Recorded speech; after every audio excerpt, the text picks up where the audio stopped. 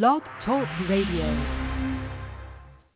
Good morning and welcome to NJSBA's podcast program, Conversations on New Jersey Education.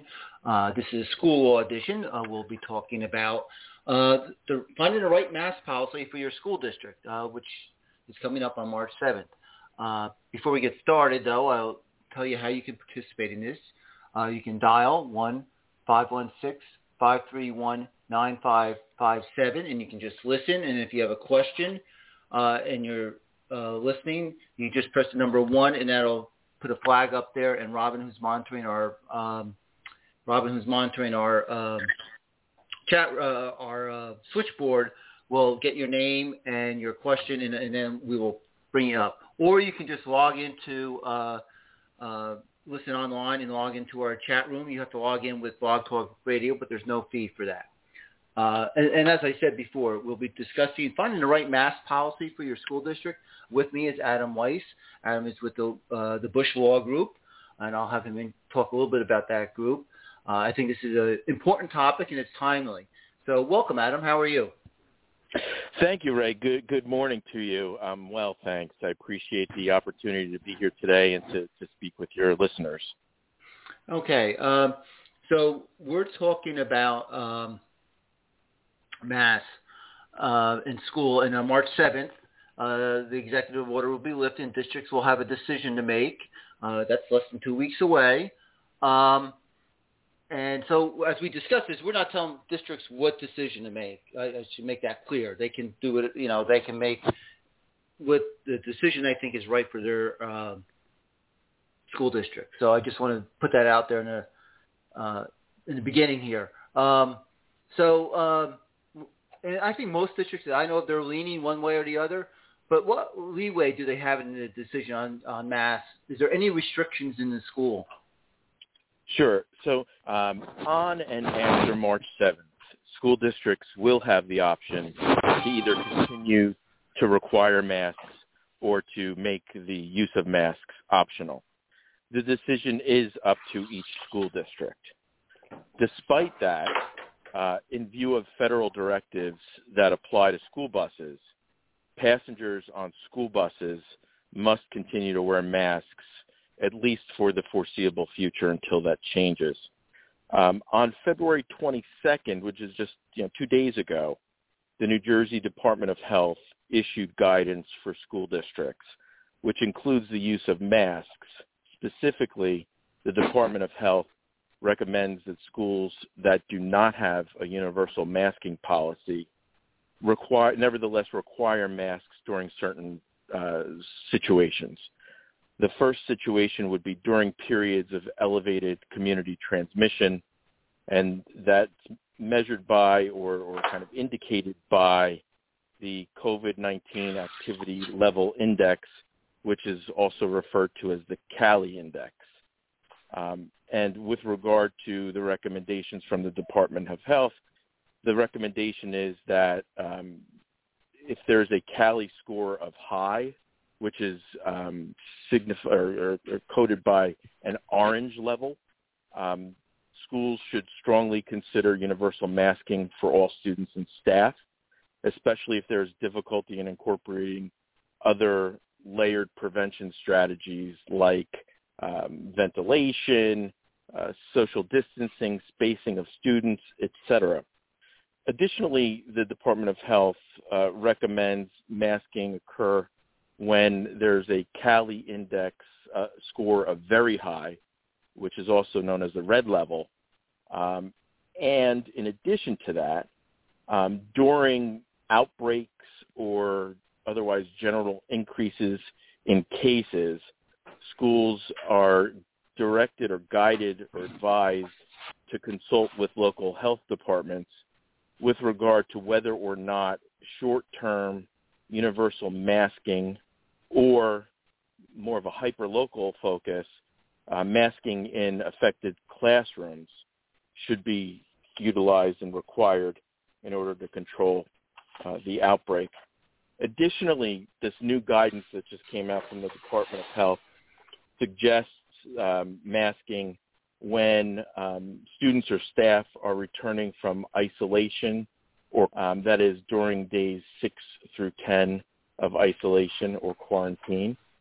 Also, when there's an illness that occurs in the school, students or staff who become ill with symptoms that are consistent with COVID while physically present in the school building, the recommendation is that those individuals should also wear masks until they leave the school facility or the school premises.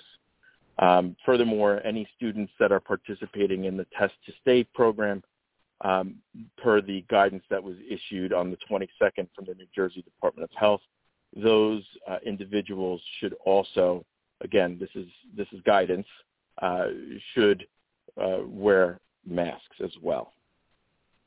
All right, and I just want to be clear. That's you use the word guidance, but it's not a mandate or anything to that effect. Correct.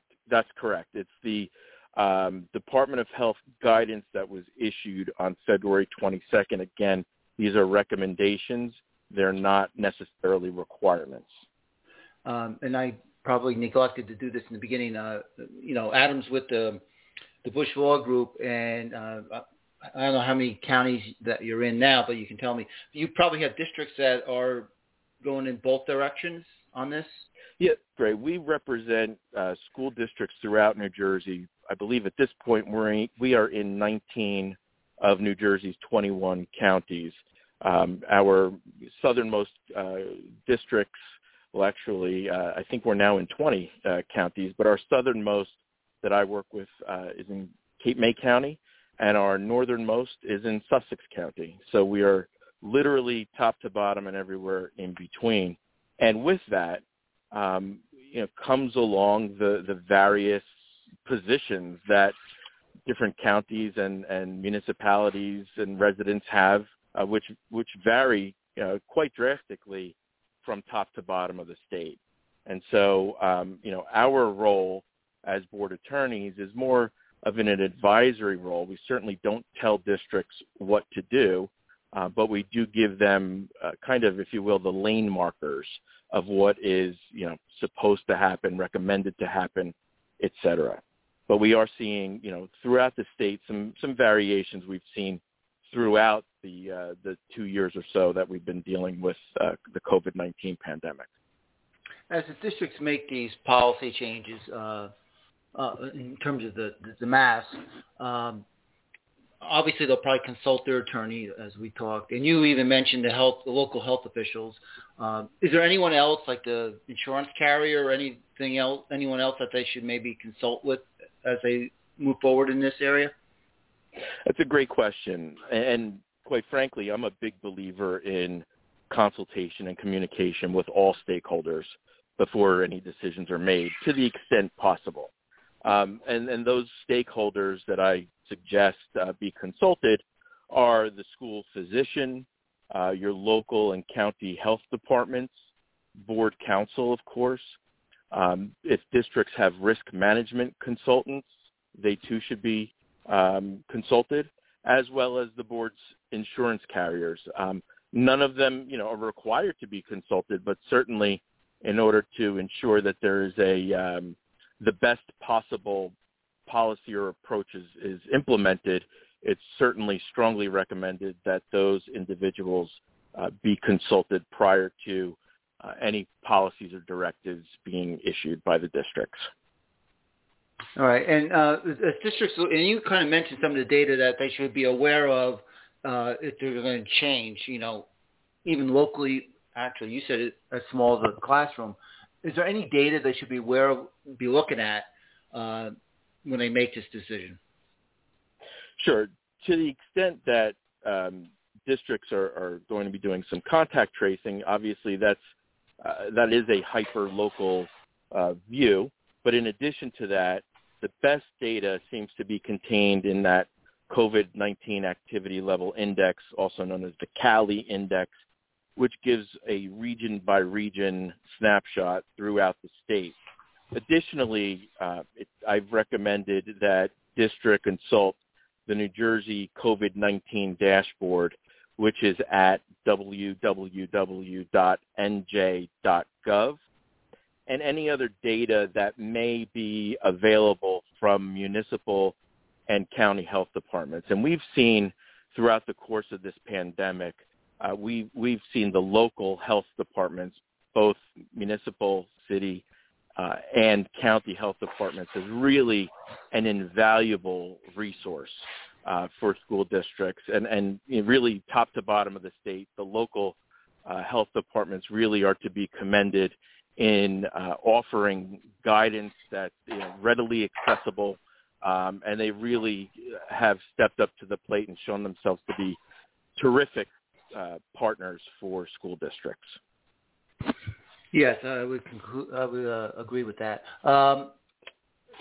It's not just the masks when we start talking. I mean, that's what's being lifted, but there's other things that, in terms of policies that go on in the districts, and like quarantining, contact tracing, social distancing, vaccinations. Is there should districts include that as part of their policy change as well? Yeah. So first and foremost, we've been dealing with this pandemic for quite a while. And one thing that I've learned, or not learned, but one thing that it's been demonstrated time and time again as we've kind of navigated this new and ever-changing space, is that there is no substitute for good old-fashioned common sense. It's a good idea to have all policies, directives, guidance, etc., vetted by the school physician and or the local health departments, as well as board counsel when appropriate or necessary. Additionally, it's certainly useful for board members and administrators to communicate with administrators and board members in neighboring towns to try and gather information on what policies and practices may or may not have worked in neighboring communities, because quite frankly, we've found throughout the state that what's going on in neighboring communities is a great barometer as to what could be expected in our own.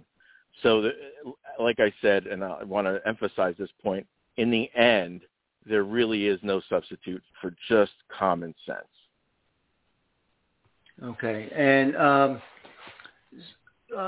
I heard it was actually, and it wasn't on this topic, but I was thinking about the reaction of the staff to the, and I don't mean just teachers, I mean everyone, to look into the mask mandate in the school. If maybe your teachers, or in this case, a superintendent said, if they looked at the mask mandate in the buses, he might not have any bus drivers. Are there going to be contract issues, or at least some things from maybe in some districts from the staff? And how do they deal with that? Sure. So, the legal answer would be it depends, right? And what I kind of say that in jest. Well, that's a very well-known answer. That is, and I hate to get all legal on you, but yeah, it depends is an answer that I give to a lot of my clients a lot of times. But what it depends on is really, number one, what the school district is trying to implement, and number two, what any applicable agreements, including collective bargaining agreements, say and require as part of their terms.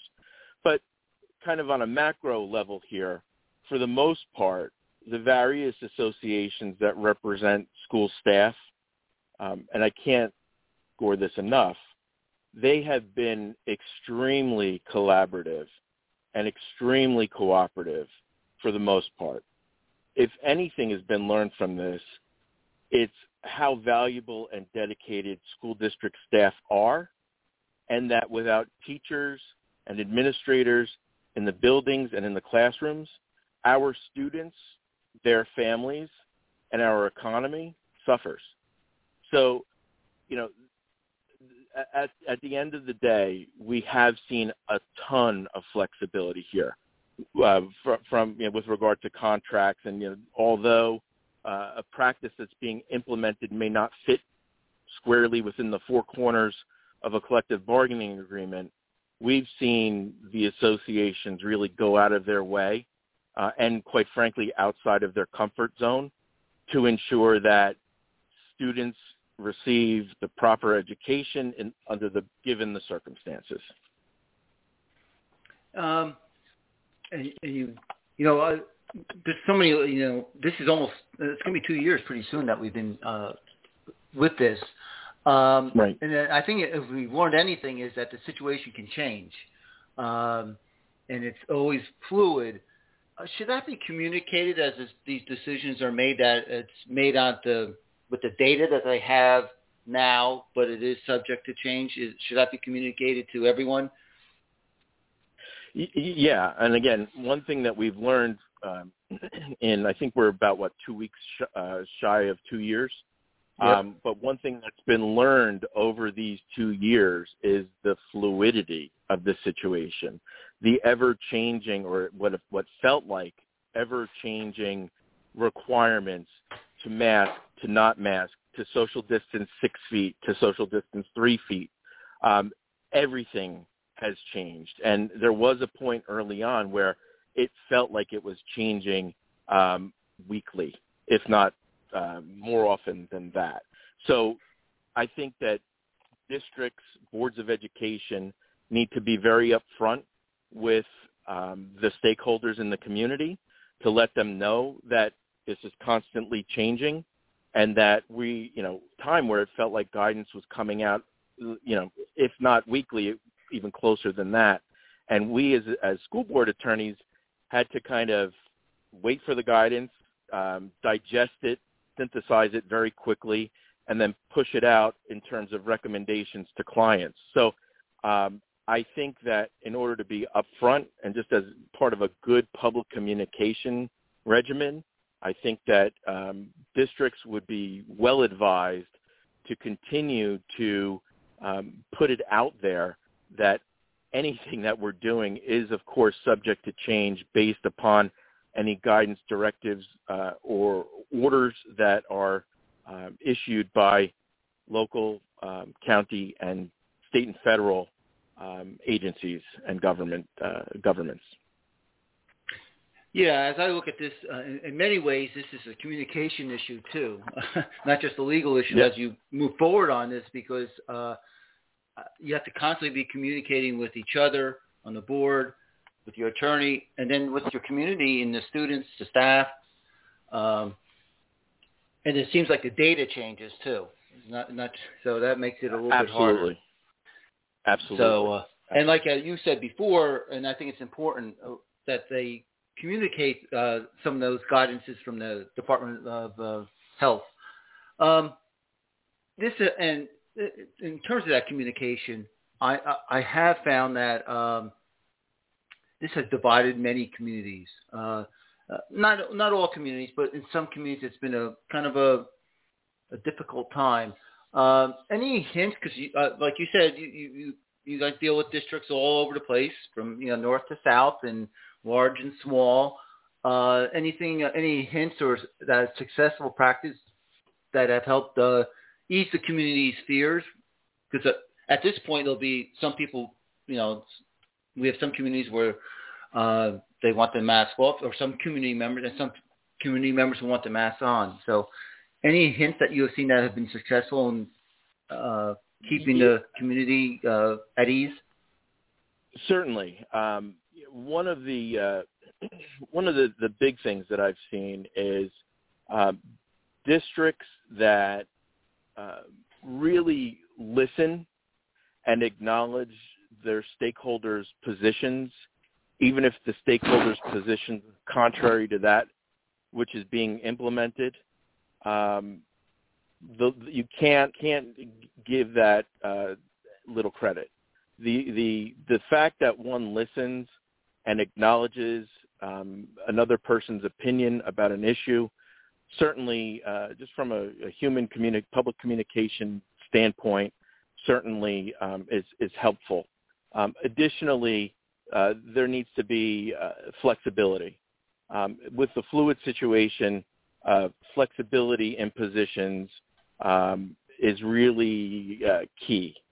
The my way or the highway approach to pandemic response really is not a formula for sustained success.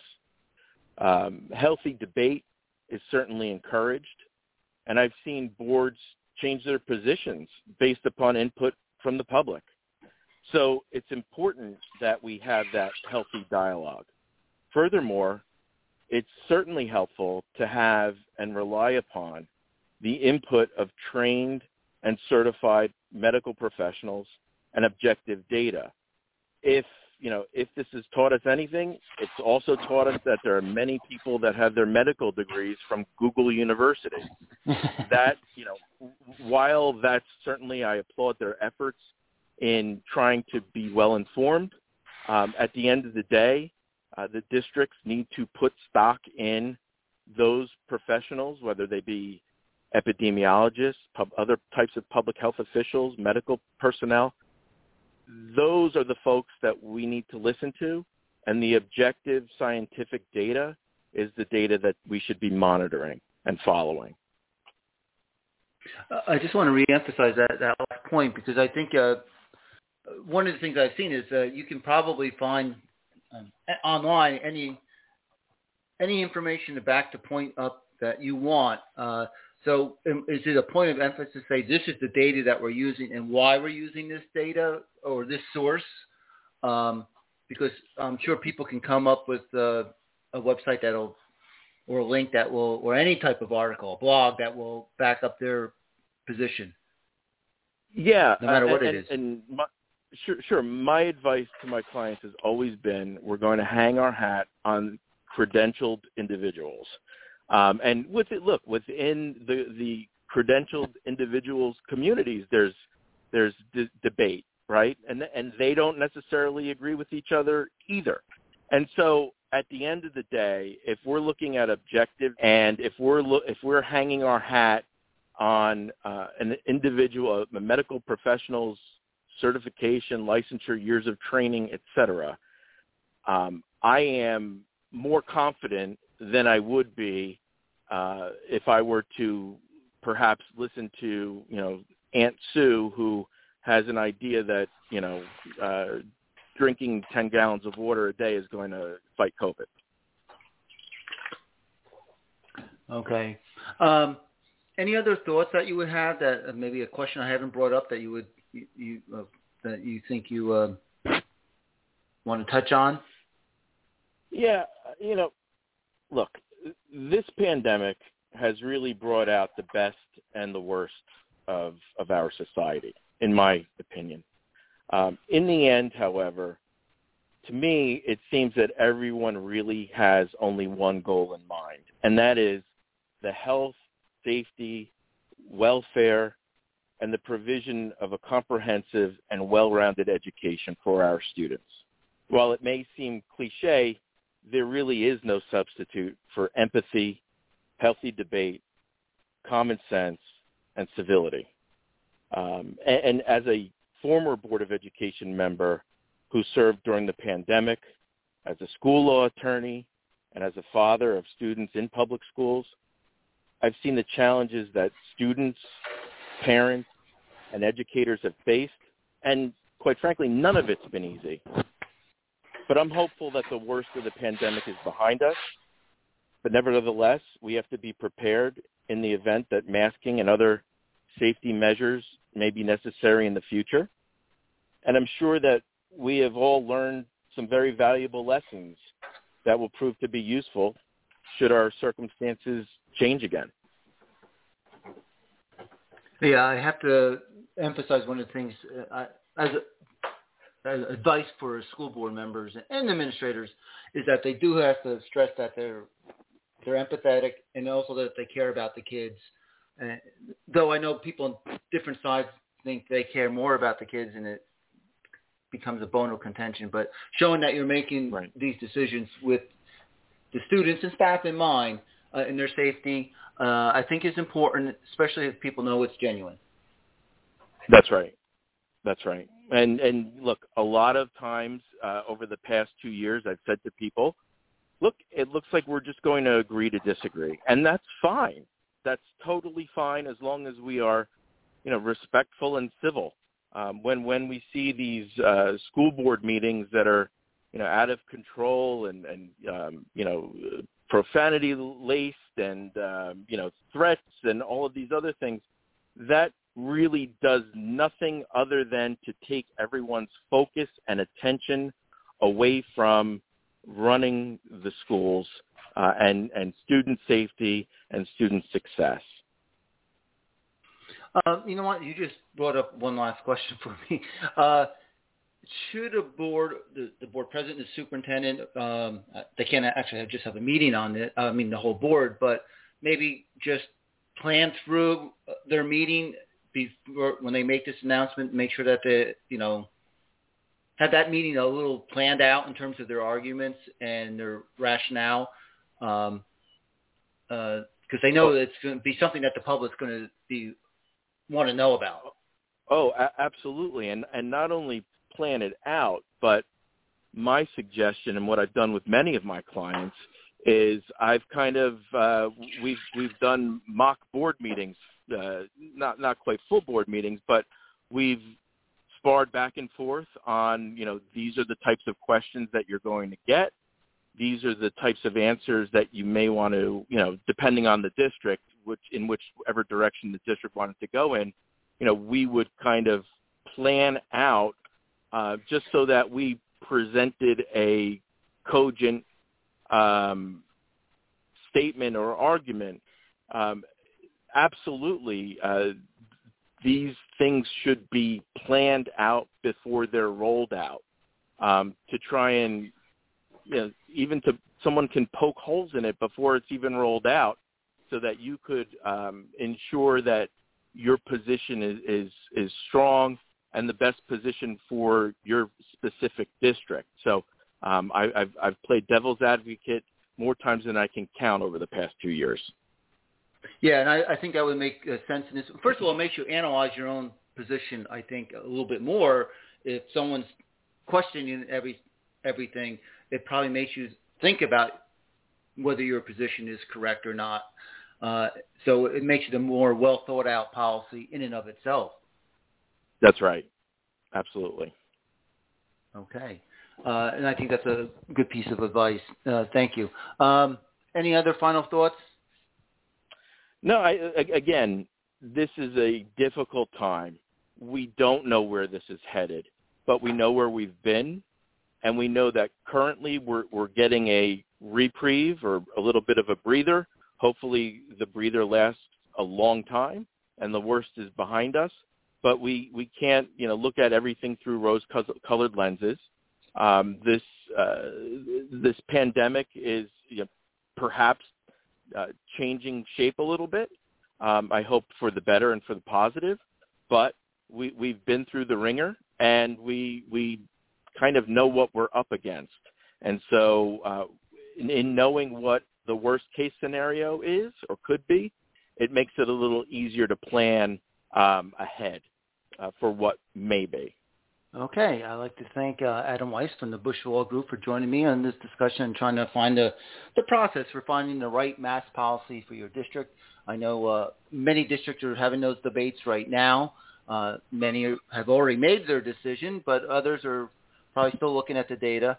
And I think there are a couple of things that you should, if you took anything out of this, is that this is a fluid situation. So the decision you make for March 7th may not be the same decision that you have on April 7th. Hopefully things will be reduced. So those that have the mask, maintain the mask policy, maybe they feel they can make it optional, or the opposite can also happen. So we wish you luck in this decision. We hope your community is behind you.